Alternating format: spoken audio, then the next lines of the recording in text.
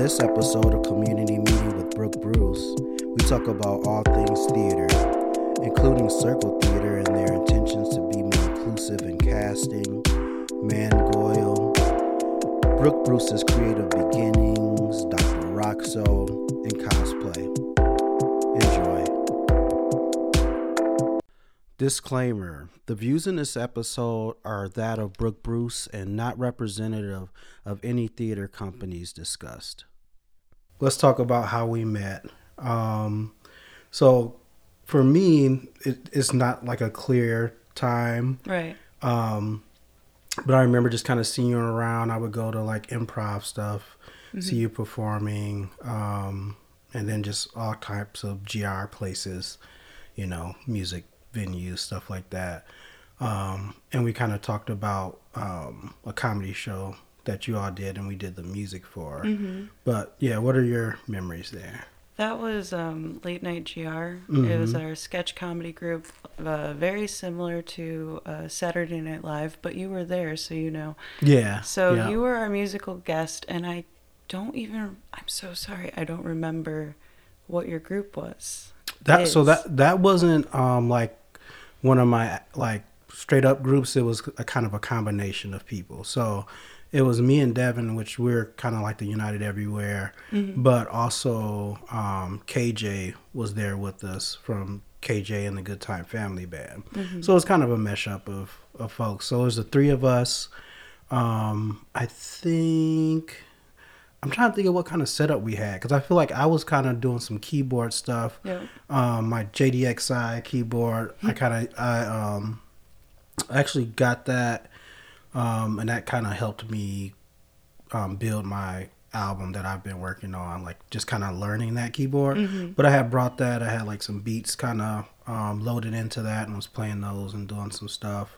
Then I'm sure KJ was on guitar, and then Devin might have been doing drums or something. But yeah, that was a cool experience. I just remembered I really liked your sound, and you came in with this big smile, which was great because we were like, it was one of those shows that like the last day we could rehearse before we went on, we lost a cast member. So like we were scrambling to like fill in parts, and then you come in for like a sound check and you're just happy and playing this great music, and it really just like, we really needed that. Yeah. And I think it was one of my favorite shows we've done. We did I wasn't in Late Night GR for too long. And then we didn't really do, I think that was our last show. Yeah. So it ended on a high note. That's awesome. I love hearing stuff like that, because I don't know, like like I had no idea. But yeah, I do remember having a good time there. And I was gonna say I had kind of a similar thing happen before. Kind of like I was in Romeo and Juliet was like my first time acting in high school, and I played Prince Aeschylus. And we kind of did it in the 60s, so it was kind of more of a like civil rights kind of energy going on with it. Oh, cool.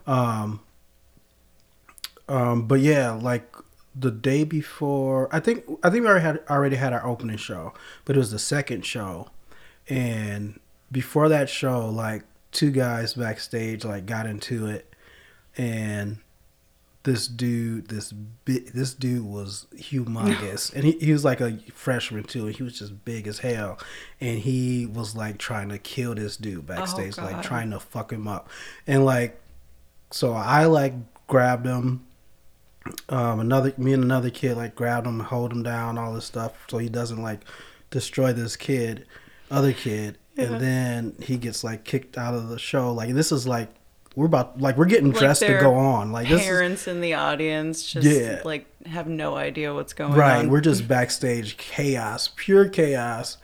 This guy's like done with the show.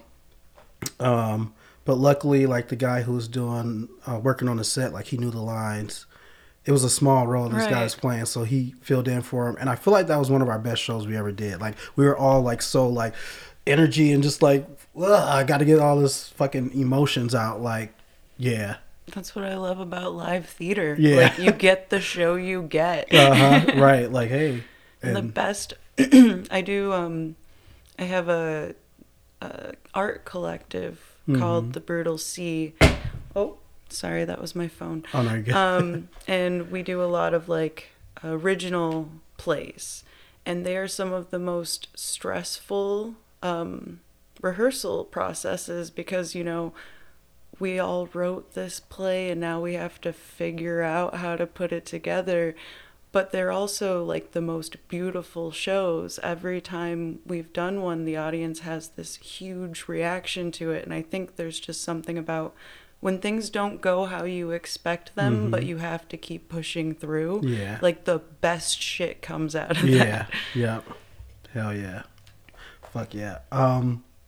So yeah, so that's how we met. Mm-hmm. Um, and you are involved in a lot of things. You have a lot of things going on and Right. that you're working towards. Mm-hmm. So let's get into some of that. Like you are doing a documentary, right? Yep. So who's the documentary for It's about my or friend about? Lori Jacobs. Mm-hmm. She is, well, I'm just going to say her age because I don't subscribe to the, oh, we don't talk about women of a certain age, but she's 83. She is a rock star. Mm-hmm. She, That's awesome. back in the 70s, she like was 30, single mom, and she was writing music, and she just decided, I'm going to go play my music on the road. And she had a friend, Harvey. Harvey's last name, I should be telling you this right off the top of my head because I've been thinking about nothing but her for the last year. But her friend Harvey was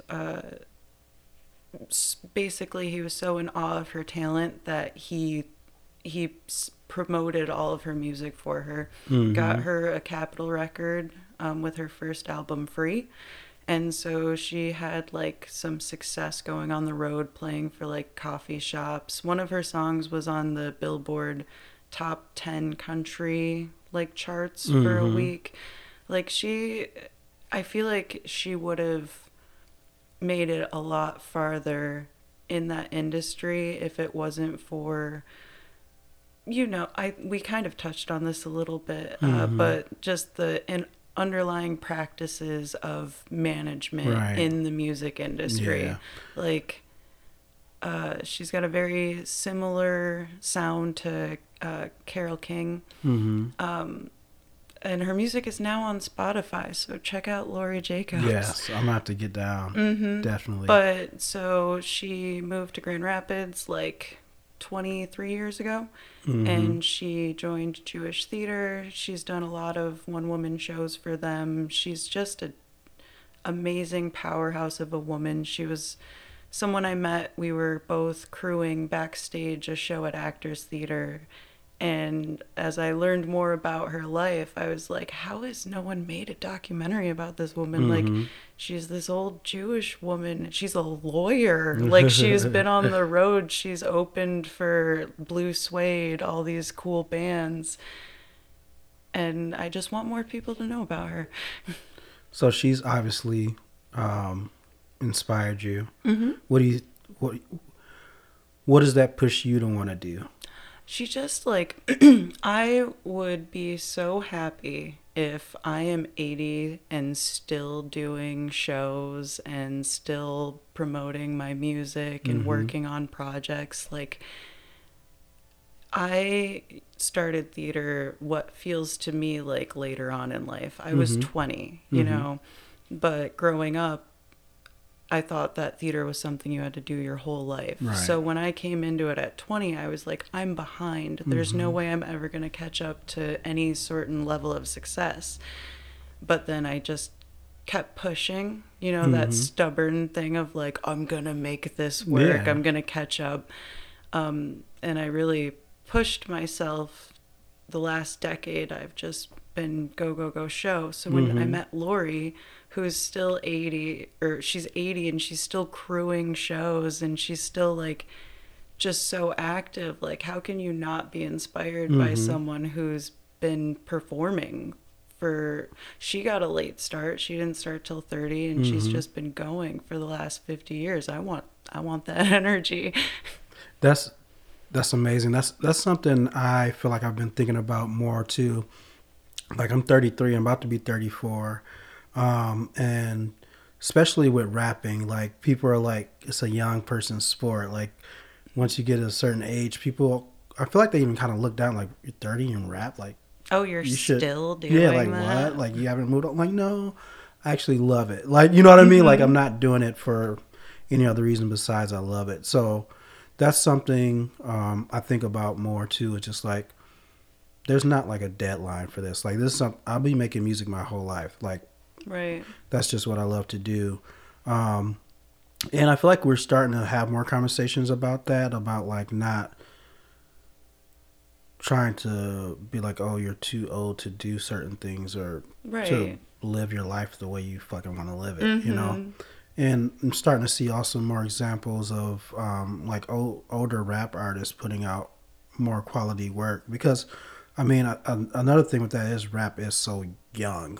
Like it's such a young genre that we haven't really had examples of like older rappers and what type of music they would put out. Right. So I feel like a lot of the older folks who were rapping were trying to change up a little too much and like trying to be something they weren't instead of being like, this is how I feel now at this age. You know Mm-hmm. what I mean? So no, I think it's a good thing, and I think we're having good conversations kind of about that in society in general. Yeah.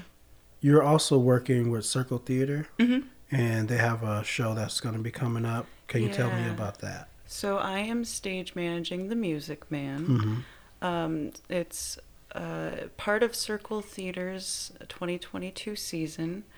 They are doing, oh gosh, I'm not going to list all of them. I'm selfish. I'm stage managing Yeah, the let's get your Music shit. Man.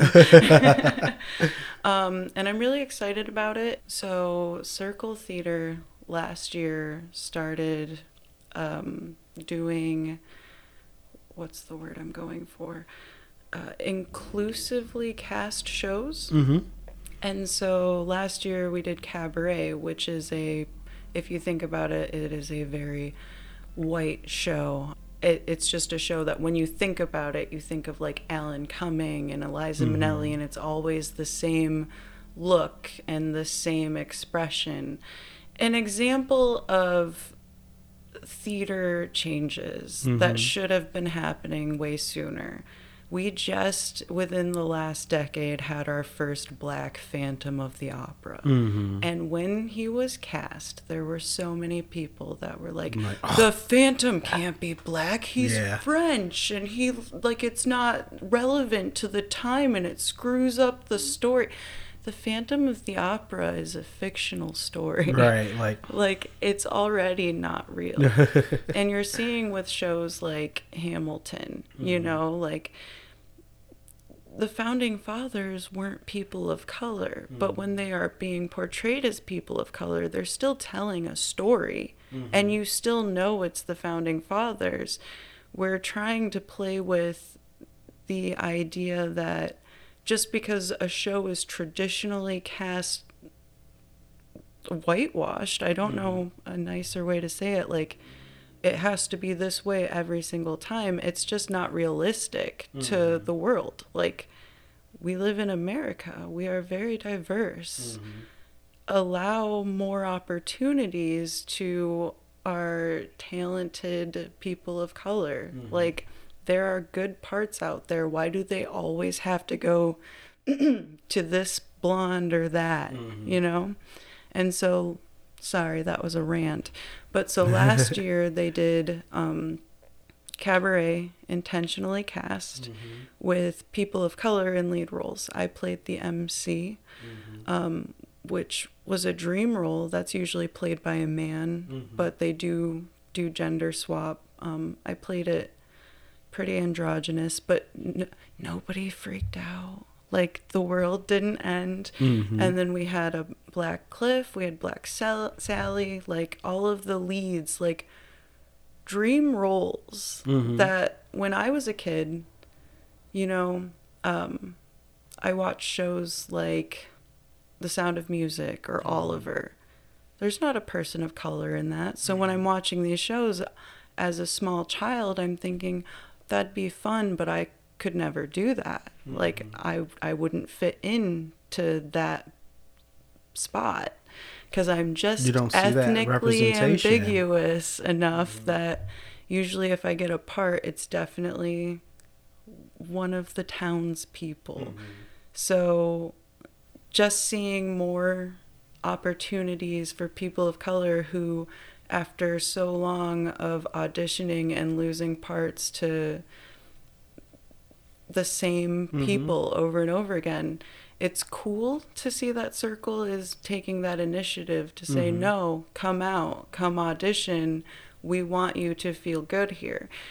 And so there's good sides and bad sides Mm-hmm. to this, movement in a Yeah. sense. I Like, mean, it's new territory. You know what I mean? Like, and we're learning. You know what I mm-hmm, mean? But the important part is being open to that and allowing people to have these experiences. right. Like, I feel like there's definitely been some concern in the theater community. Like, a lot of us, people of color, we're worried that, oh, by Circle doing this show, they're making that's the show where it's okay, for people of color to get roles. But then the But rest of then the everyone else is season gonna, do the same cookie yeah, cutter same shit. shit. And that's not what's happening. Mm-hmm. Like, I've spoken to other directors of other shows of the seasons. Like, I think they all have that mindset of, like, Mm-hmm. let's fuck shit up. Yeah. But the Artists are the only people who are way, supposed to fuck shit up. Like, right? So, like, the only way we can do that is if we make it known that, hey, these opportunities are here, come out. Because right now it's, a little stifled. Like, when mm-hmm. you think about who goes into musical theater training, like, white schools predominantly have more money to Mm-hmm. have more theater programs, um, more money for tutoring, all of access to, like, acting classes and things like that. But the heart of community theater is putting a show together. Like, just because you didn't go to Juilliard doesn't mean you can't also come on stage and have fun with us. Mm-hmm. Yeah. Um, I was gonna say I was at that cabaret show actually, and I didn't know that story. Like I never seen that before. Mm-hmm. But no, it was amazing. I really enjoyed it, and I love Circle Theater. I love the layout there. Like Yeah. that's my first time going to Circle Theater as well. Oh, I'm so glad. Yeah. Another show of yours that I've seen was Mangoyle. Am I Oh saying that my right? gosh, yes. How was Mangoyle. that? What was that experience like? That was a Brutal Sea production. Remember Mm-hmm. the Brutal Sea, the art collective. So that was written by Declan Maher, Nick Valaire, Michael Hilkin, and edited by Kimmy Schneider. They're all members of the Brutal Sea, and they just sat down and wanted to write a script together, and a noir piece set in a mythical Gotham area with a cathedral instead of a cathedral. Like, it played on H.P. Lovecraft Uh huh. references, and we had a gargoyle who came. Well, you saw it, but Mm-hmm. there's the gargoyle who comes to life because he's a detective trying to figure out a conspiracy within the town. Like, it's just an absurd, well thought out Mm-hmm. play. And I think, excuse me, it's one of my favorite shows that we've ever done, just because, like, as a tech person, I was in the show, but I also helped stage manage that one. Um, as a tech person, seeing a show that is almost 3 hours long Mm-hmm. and watching people stay Mm-hmm. and watch all 3 hours is like, that is a feat within Mm-hmm. itself. Like, you can't just slap a show together and expect people to, you need to be engaged. So the fact that this ridiculous storyline was able to not only, like, hold the audience's attention, but, like, people wanted to come see it again. They Yeah. wanted recordings of it. Like, Mm-hmm.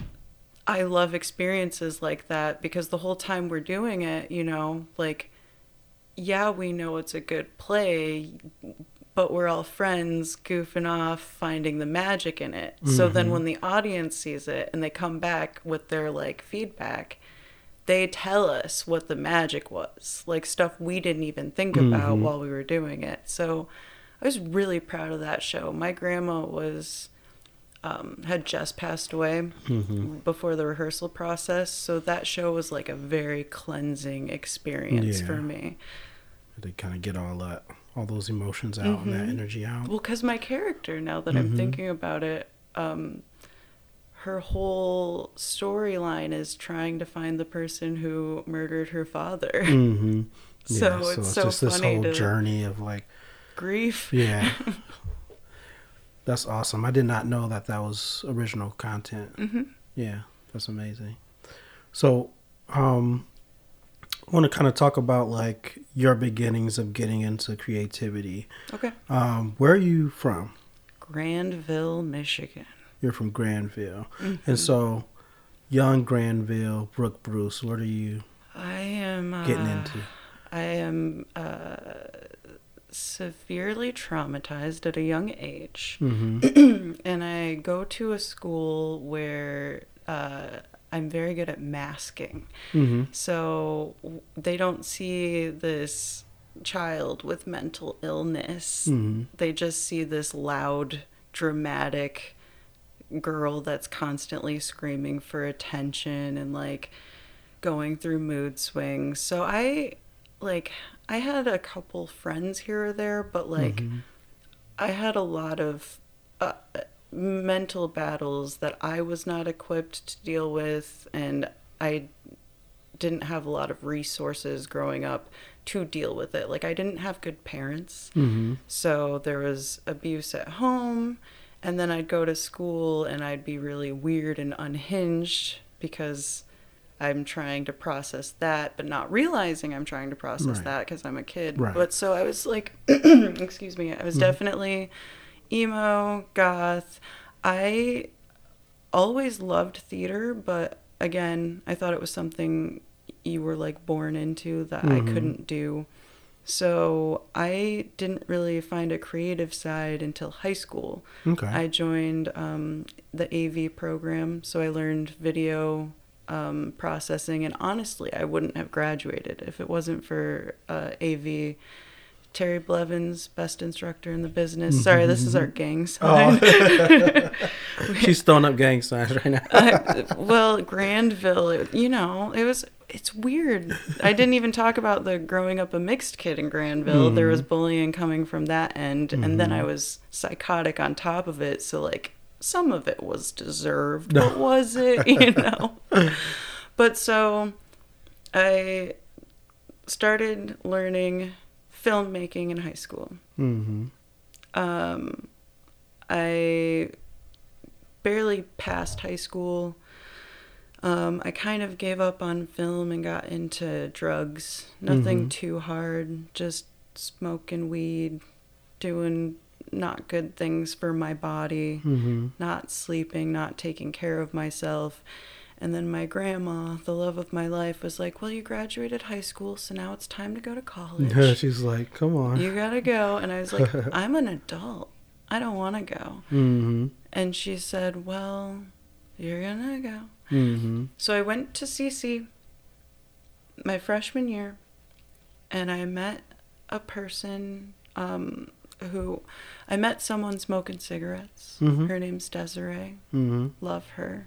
We started hanging out at her house. She lived with a bunch of movie geeks. Nice. I was like, hey guys, I used to make movies. I never really made movies with them, but one of them was really into theater. And he was like, hey, if you like, we did karaoke together. Hey, if you like singing, you should come audition for this show. And I was like, what the fuck are you talking about? You can't audition for shows. That's something you're born into. Right. You have to do your whole life. What are you talking about? But so hearing that and having that realization that this was like a tangible thing I could do, I went and I got voice lessons from someone who happened to be working at Circle Theater. So after a couple voice lessons with her, Oh, wow, I'm rambling so much. No, no, I want to hear it. Well, but so I have to backtrack a little bit. When I was a Mm-hmm. kid, loved theater. I tried to take voice lessons once when I was a small kid. Mm-hmm. And I went in, she played a note, told me to follow her, and I started bawling my eyes out. Mm-hmm. Because again, kid, Mm-hmm. unmedicated, Mm-hmm. undiagnosed, bawled my eyes out, wasted the whole class. Yeah. Wasted the whole class. And so I get home and my mom's like, well, that was a waste of money, and never let me pursue it again. I Mm-hmm. played the violin in orchestra. So I did Mm-hmm. have some kind of art, but it was very Yeah. much like, well, I'm in high school, so I have to do this and try that. But I was just a little stoner kid who had a chip on my shoulder. Mm-hmm. I didn't really have a healthy way to channel any of Mm-hmm. this energy. Circling back, voice lessons.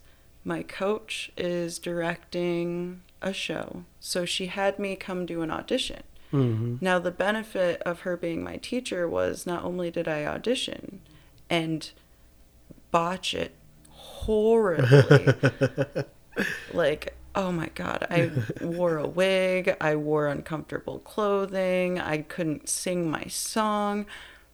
But because she was my teacher, she was like, come back and watch the callbacks. Mm-hmm. And basically, I think her thought process Yeah. was, come see how hard this is going to be. If Right. you actually want to do this, come see what it's like. Yeah. Because if that was hard, this is the next step. Right.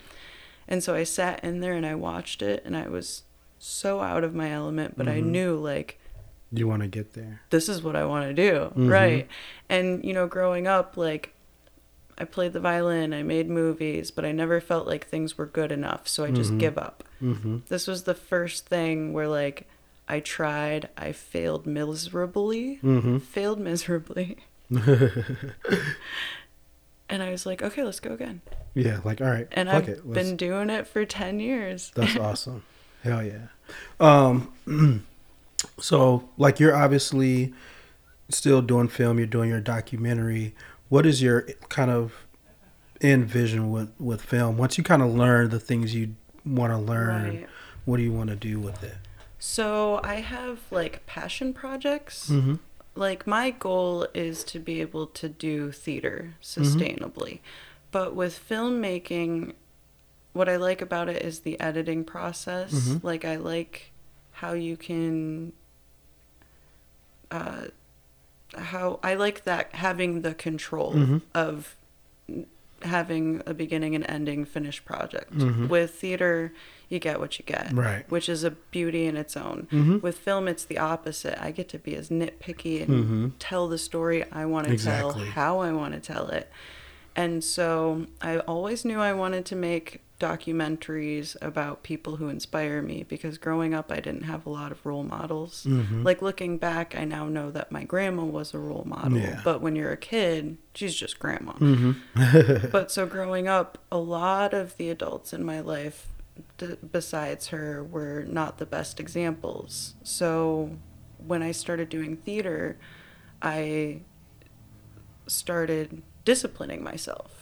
I didn't have discipline growing up. So theater was the first thing where I was like, okay, I need to get my shit together or no one's going to want to work with me. Mm-hmm. And so I've always been driven to people who have that same self-motivation of, like, I need to discipline myself. Mm-hmm. And so I want to do a documentary series. I don't know how long Mm-hmm. or how many, but basically people who have inspired me in my life. Because I know Lori's story, I haven't gotten too into it, but with you here, but it's just such a rich, beautiful story Mm-hmm. about a beautiful person. I have other friends who, like, they've gone through the most horrendous shit and they Mm-hmm. come out the most amazing people.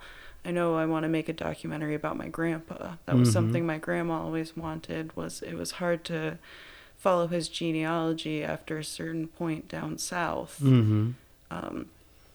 And so I want to explore his side of things. Mm-hmm. I want to write about Well, those are the two for sure. I'm not going to pitch anything to you and then not do it. Yeah. So those are, Lori is one, Grandpa's another. But so there's that documentary series. I just want to tell stories about people I love. Mm-hmm. And then I also have a dream of making the most, I don't even know the word to say it. I don't know how to put it.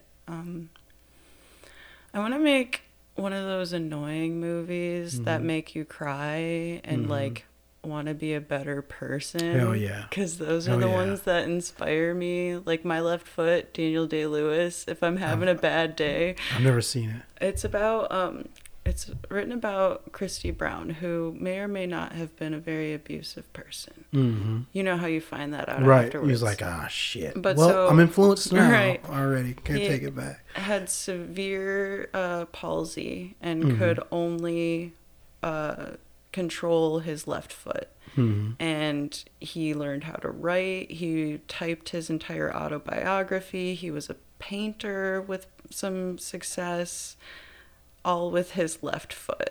That's wild. You know? And so you hear stories like that and you're like, okay, I could do a little better. Okay, I guess I'll fucking give it a shot. So I really appreciate movies like that because I get really wrapped into movies, and so I can do a lot of my own personal processing through those examples.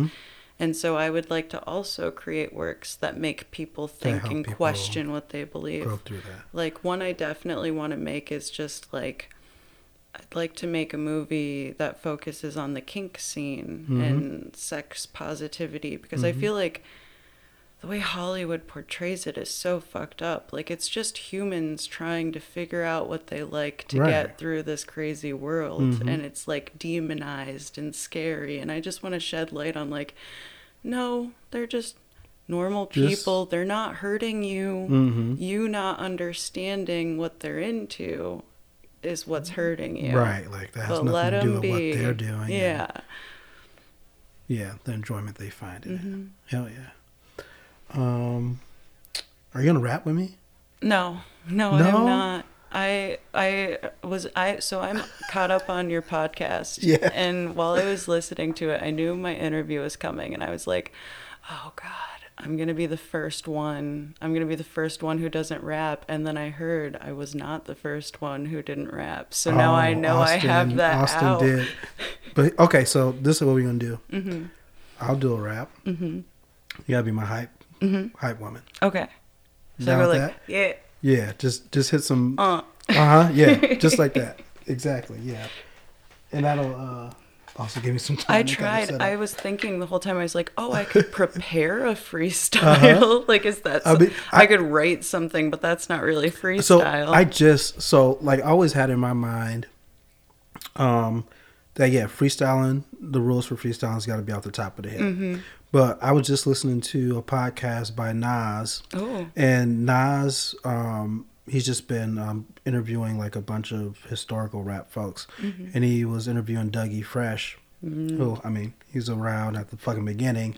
And so like freestyles really originated as it's a written piece that you don't have to any type of music.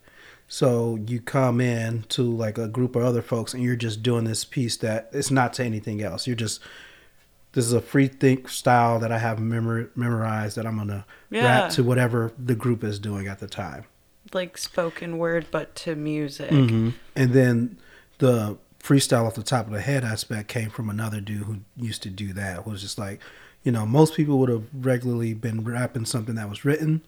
And then this dude was like, I'm just going to do it on the spot. Oh, and then he's challenging everyone else. Well, maybe not on purpose, but everyone else is like, oh, I can do that. Oh, shit, on the spot? Goddamn. But that's how I always grew up thinking, like, you're just going. So that's how me and all my friends were just, like, spitting off the top. But I learned that today because I used to always be like, that ain't freestyling, but I guess I was wrong. Right. Hype. All right, I think we got it now. All right. If this cuts off on us, then fuck the freestyle. What meant to be. Yeah. Okay. Guess I'll rap now. Guess I'll freestyle. The Bruce laying it down. I need you to throw some ad-libs at me now. Don't be just laughing in the fucking background. What the heck, dog? I'm just playing, I'm just saying, I'm just aging, I'm just laying out the flow, cause I be slaying and I do it every day. Do it every night, do it every week, higher than a kite. Yeah, we might have smoked, don't know if I can say that. It's A-right, dog, and now I'm about to lay that. Yeah. Yeah. Now we straight getting it. Yeah, I'm straight spitting it. Yeah, I'm straight dripping it, flipping it and dipping it like it was a chip with dip. It's agent right, you know I'm not a blood or a fucking crip. No, I'm not a wimp either, dog. I'm just retrieving like a golden retriever. Oh shit, neither. I don't know what I'm saying. I don't know, dog, but I am not playing. I'm probably about to be outside listening to Jodeci. Yeah. Yeah, you know how I be. Yeah. Yeah. Uh-huh. Yeah. Screw. Boom. And we're back. Yeah. Yeah, that was my best performance to date. Thank you. Thank you very much. Yes, you're the first person who got that uncomfortable. And I knew it was gonna make someone uncomfortable. So. Well, that's the thing. Like, I do sketch comedy, I do theater. You give me a script, I'm fine. Yeah. The second you ask me to like just go tell you what's on my brain, I can't He's do like, it. hell no. Mm-mm. There's a lot No. on my brain. That's why I don't know, like, there are people who are able to freestyle, like, really, like, in a logical way, somewhat off the top of their head. And I'm like, Right. How do you do that? Like, I just got to Like, say. tell a full ass story. Yeah. And every once in a while, I'll catch a good little groove where I'm doing that. But, yeah, usually it's going to be stupid, probably. It's going to be goofy. But a lot of times I use it to, like, I'll throw on a beat and freestyle, sometimes to figure out a nice rhythm to use. Oh, yeah. And then I'll go in and put, like, better words in there. Now, let's see. Yes. So you do cosplay, right? I do. Yeah. I was just looking at your page again and trying to freshen up. So how did you, or what I wanted to ask was, what was your favorite like cosplay outfit that you did, and like kind of what went into it? Dr. Roxo, the rock and roll clown. Yeah. He does cocaine. Yeah. His name is Dr. Roxo. He's the rock and roll clown. He does cocaine. And I'm afraid that's all we know.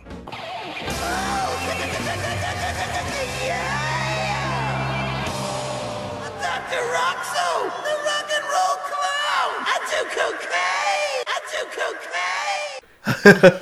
Are you familiar with Metalocalypse? I have not. Okay, so Metalocalypse was this show on Adult Swim that I watched growing up. Well, I was probably in high school. But it's basically about this death metal band called Death Clock. And the whole premise is what would happen if the most famous band, like if a death metal band got Beyonce's level of fame, like what would they do with all that money? What would they do with all that fame? And so there are a lot of these crazy side characters, and the one that got me into the show was Dr. Roxo, the rock and roll clown. And he's like a ripoff of like 80s hair metal rock and roll stars, like with the super neon low cut jumpsuit and having a cocaine addiction and yeah, I'm crazy. Like, I love voices like that where they're, I'm Dr. Roxo. And so it's just like this absurd, overweight, drugged out, like aged rock star who's just a rock and roll clown. So he's like all greased up, and his costume swoops in a way where like his whole belly's sticking out and his butt crack sticking out. And my favorite thing about cosplay is just like taking really goofy characters but like making them hot. Oh hell yeah. And kind of like, I know this is weird, but you were making the point about like how you just learned, you know, freestyling. You used to think it had to be off the top of your head, but then you learned there are different things. There's kind of that idea behind cosplay too, like what's real cosplay? Right. And some people think like you have to completely make it by hand yourself, or it has to completely match the style of Like the original the reference. character or Yeah. whatever.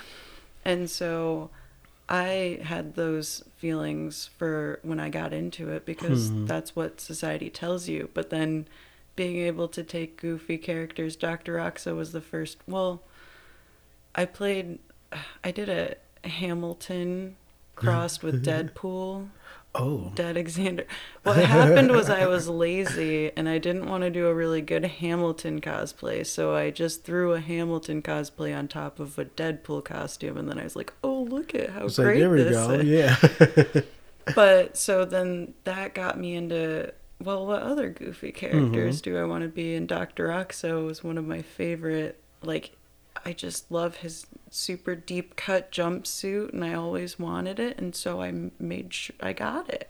Fuck yeah. My friend Pepper Void, Z's are pronouns. Z made my costume for me, and it fits like a glove to my body. So like my boob cage is so beautiful. Like, I never have to worry about a nip slip, but like anyone who's looking at me might be anticipating one. Right. Like, it's just just like, no, it's not gonna happen. you know what I mean? Like they're tucked in there, but there's still that like mysterious like I don't know. I love fucking with people. No, that's good.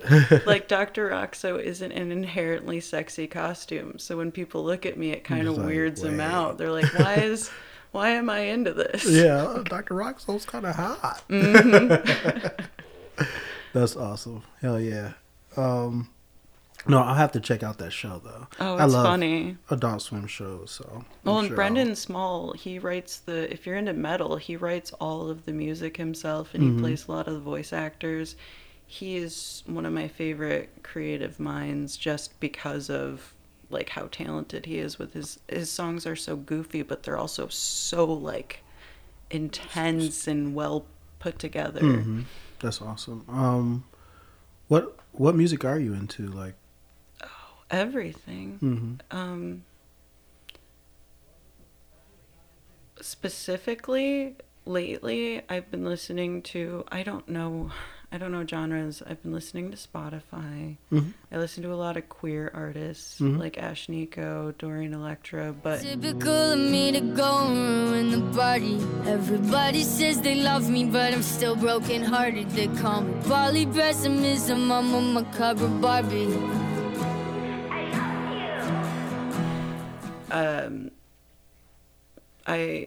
I go to a lot of anime cons, so I kind of pick up what my friends are listening to, and anything with like a super fast beat that keeps my heart rate going. I'm a huge fan of. But like growing up, it was always like hard rock, heavy metal, and then as I got older, I got more into like pop music because I denied myself that growing up. So now I'm totally fine with like top 40. yeah, I really love The Coup. I don't know if you're familiar. I'm not familiar with them. They're very good. They're hip hop.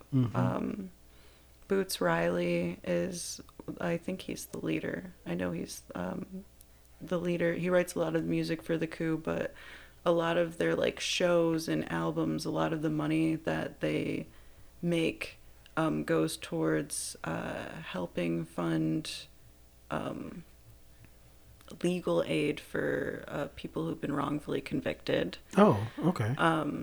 And yeah, their music's really good just on like a social justice level, as well as having a sick, funky beat to groove to. Like, are the lyrics kind of like about social justice stuff, or is it just? Yeah, oh, okay. A lot of Nice. it is social justice. Some of it is just like getting through the day, but it's powerful messages. But like you're dancing the whole time while they're talking about this like heavy shit, Yeah. which is really cool. But Kicks in the dough, and angel gas breaks dips in the O. And even if a D-boy flips in my O, it ain't enough to buy shit anymore. Sleep in the doorway, piss on the floor. Look in the sky, wait for missiles to show. It's finna blow, cause they got the TV, we got the truth. they own the judges, and we got the proof. We got hella people, they got helicopters, they got the bombs, and we got the guillotine. I don't like labeling things. Mm-hmm. You Yeah. know? Like the coup, if I wanted to sound really cool and with it, I'd just be like, check out the coup. They're Mm-hmm. very good. But then I also listen to Ash Nico, where I describe Ash Nico as music that if you listen to it, your boyfriend probably thinks you're angry at him because Mm-hmm. it's just like, stupid boy, fuck that guy, suck my dick, I'ma throw a tantrum. Like, Mm-hmm. I don't know. I like things. Yes. I don't have a style. I do musical theater, so naturally I gravitate to that. And Kanto is currently playing in my head on Yes, repeat we've been talking about 24/7. Yeah. Oh, do you have? That's one question I wanted to ask. Was do you have like? It doesn't have to be a top because I know that's very hard to do, but some just like all-time classic films that you feel like people should watch. Films, yes, my favorite. I have a lot of favorites, but Paper Moon definitely worth a watch, especially since Peter Bogdanovich, the director, just passed away. Not my favorite human, but he did write or direct my favorite movie. So Paper Moon is lovely. It stars Ryan and his daughter Tatum O'Neal, and it was filmed in the 70s, but like they used classic like black and white style film to film it, so it has that very old school like 40s. It takes place in the Depression era, and it's just this guy and this kid going around doing like small petty cons, selling fake Bibles. That sounds like a really enjoyable movie. It is. It's like it's just got such great character work. Madeline Kahn has one of my favorite monologues in it. I definitely recommend people watch it if they're into I don't know how to describe it. Like I can't describe it. Just go watch it. Yeah, it's its own thing. And then like anything by Charlie Kaufman, Being John Malkovich, Synecdoche, New York. That one's really long though. Like you basically have to read articles about it. At least for me, I had to watch like 7 reviews of it back to like different ones before I could even understand the movie. Yeah. But once I dove into it, it's a wonderful piece. So did you try to like watch it first and then was like, hold up? I don't get this. Yeah. Yeah, and then you're like, all right, let me. So this isn't like a spoiler, but like the first 5 minutes, this is actually a tip for anyone who's going to watch Synecdoche, New York. It stars Philip Seymour Hoffman, I love Catherine Philip Seymour Keener. Hoffman. Oh, I love, yes. But so the first 5 minutes is like, you watch it and it's this character waking up and going down the stairs and like going to have breakfast with his family. And like, it feels like it's, you know, like one scene. But if you pay attention, there's like, if you look at the clock on the wall, if you look at the calendar in the living room, and if you look at the calendar in the kitchen, like months and years are passing in these 5 minutes in this scene that you feel like is It's flowing the same as if morning. he's- And so it really messes with your perception of time, your perception of identity. It explores, Kaufman explores gender identity in a lot of interesting ways for someone who I think identifies as cis. But like growing up, Being John Malkovich, seeing like a character really, when I was really young, who's like trying to explore, like, I really liked feeling like a man when I was in there. Like, I really like his stuff. 10 out of 10. Recommend. All right, I got to get down with more of that. Was there some more? Any more?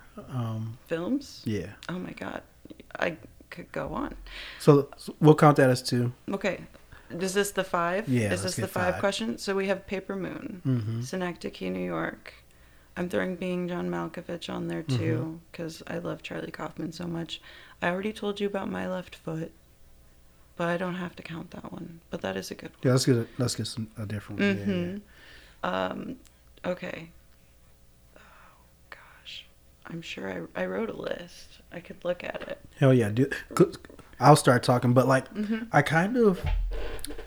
You good? No, I've kind of gotten away from like watching as much film, and I think it has been me being like a busy brain and being like, can I sit down for that long and do that? I need to be doing this, and this, but I'll fucking sit down and watch a TV show. So like, I'm trying to get back into watching films because I don't know, there's so there's amazing films, and there's so many other films that I haven't seen that I'm like, I know there's some shit that's gonna blow my mind out there. So Right. hell yeah. Well, I was really into film. Like I said, in high school, I was studying filmmaking. So that was when I watched most of my film. And then theater consumed my life. So I didn't have time to watch movies. I was reading scripts. I was doing all sorts of things. So COVID being what it was, I had time to sit and watch. And I don't have the best brain. So if I watch a movie, if I want to actually give you an opinion on it, I have to watch it at least 3 times because I'll watch a movie and the next day I couldn't tell you anything about it. I'm the same way. My girlfriend gets mad at me. Like I'm like, I don't remember anything that I just like. It's gone. Like just rewind and rewind and rewind, and you still don't. But know. I'm like, it just makes it more exciting for me when I go back and watch shit. So because I'm the way I am, I do have a list. And an important thing to watch is if you haven't already had Cats be ruined by the 2019 production, the latest film version that came out, there is a 1998 Broadway production of Cats that is available to purchase or rent. It is the epitome of what Cats the musical is and needs to be, and nobody ever has to do another production of Cats. We don't need any more of your movies. Because the 1998 one was already perfect, and so I would stand by that wholeheartedly. Please go watch the 1998 straight to Broadway Cats production. I always tell people if they want to know how I got the way I am, just know that I grew up watching that on repeat. And then, of course, all the ones I mentioned are at the top of my list that I pulled up. But I guess out of this list, last one I would recommend is The Last Unicorn. The Last Unicorn. When did that one come out? Is that a more recent? No, it's like the 80s, probably. Okay. Or Nice. late 70s, but it's an animation, Rankin and Bass. They did like the... the stop motion claymation Christmas movies, like A Year Without a Santa. I don't think they did Rudolph. Maybe they did do Rudolph, but that style of animation. Yeah. So they also did Tootie. The Last Unicorn is beautiful animation. You can rent it or buy it on YouTube at 4K HD. It's so pretty. You want to cry. But then all the voice actors, like Mia Farrow, Jeff Bridges. God, I'm so mad I don't remember his name anymore. The little wizard. It wasn't Alan Tudyk, but it was another like really famous voice actor. But it's my comfort movie. Like if I'm ever sad, I just throw on The Last Unicorn, and there's some depressing moments. Like it's not a really it's just a very beautiful animation. I always have to throw at least one animation when I'm telling people about movies to watch. Definitely. And I know I keep talking about film, but what about like I just brought you here to just get suggestions on shit to watch. No, I'm just like, Yes. But what about like films with music? Like, and it doesn't have to even be a musical, but any films where you're just like the music kind of grabs you is such a major part in it. Because I feel like I don't know enough films like that, but when I get a film where the music is, I'm just like, oh shit. Yeah. American Pop's really interesting. It's Ralph Bakshi. It's another animation. It's done with rotoscope. It's like where you have like actors acting out and then they draw over their bodies, so it's got like a very realistic quality to it. But American Pop is an animated story where it goes through like 4 generations of men throughout America, but it goes through like whatever traumatic thing they're going through, it's playing whatever American music was playing at the time, or like what big music it was going on. So it starts at like, I want to say like probably the 40s, and then it ends in the 80s. But so you get like these different people growing throughout whatever your I don't know the best way to put it, but like throughout history, the music forms as the story progresses. Progresses. Yes, that's right. American pop is a very good one, but it's hard to find a soundtrack that it ends with a Bob Seger song. What song is that? Night Moves. It ends with a piano version of Night Moves. Okay. Which is my favorite version, and the only place I can find it is in this movie. I can't find a soundtrack. Damn. Okay. So that one haunts my dreams. Like 10 out of 10. I feel like you're trying to make sure that I push Encanto. If you have Disney Plus, I can't get over We Don't Talk About Bruno. That song was written with crack. Oh my God. Okay, so movies, soundtracks. Kill Bill. Oh yeah. The music in Kill Bill makes that movie what it is. I think the RZA was, the Wu-Tang Clan was involved with the music. I would. Yeah. Believe that. Yeah. 100%. Yeah. I might have to double check that, but hell yeah. Yeah, Kill Bill is amazing. Are you still selling calendars? No. Okay. I had so I made, for those of you at home, I made lewd calendars to sell to my friends. Well, they were tasteful lewds. Tasteful lewds. I was baking a pie throughout the year, and I think I will do it again next year. But what had happened was I was supposed to make them in 2020, and then 2020 hit. And then I was supposed to make them in 2021, but I was still recovering from 2020. Right. That was a recovery year. But I had a friend who like already bought a calendar back in 2019. Like I didn't even sign on to do them yet. He was just like, here's money for a calendar. And I was like, he paid me 2 years ago. I should probably make this happen. Yeah. And I've been affected financially by COVID, so I was only able to produce 40 of them, and they sold out. Hooray, huzzah. But I think if interest is still there, I would definitely like to do that again next year. Oh yeah. Yeah, so there you have it.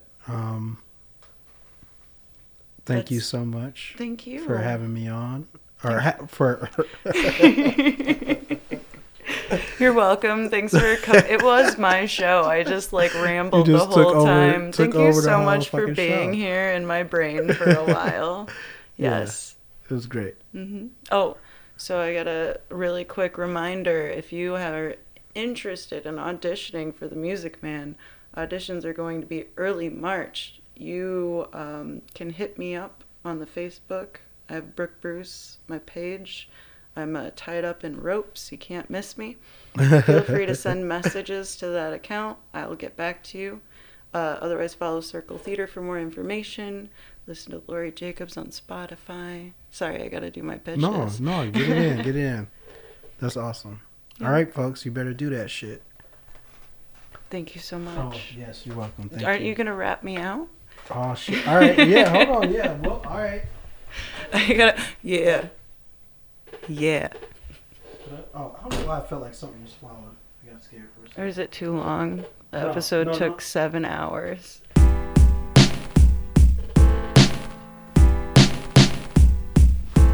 Yeah. Yeah. Yeah. This a old Fair State beat. Chip. I know this is probably about to do something weird. This is back when I was first learning how to make beats. Let's go. Okay, yep, now we did it. It's say right, I'm rapping and I don't have a fitted. Don't have a cap on, but I'ma get my rap on. About to get my snap on, then about to get my trap on. Yeah. I don't ever trap, I just take naps. I be in the back with a fucking snack, chilling on the couch, rolling up an ounce. Yeah, you know it counts.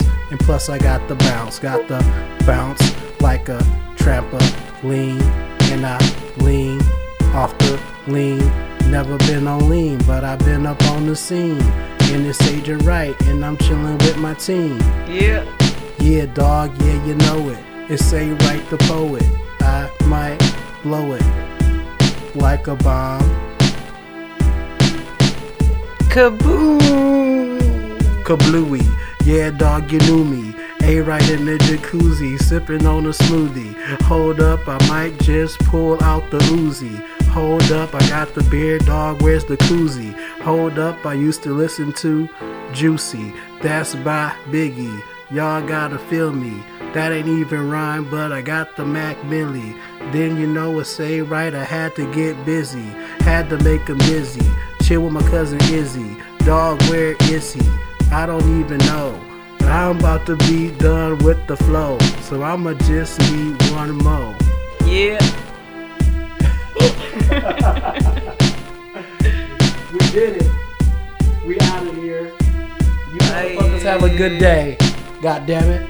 Bye.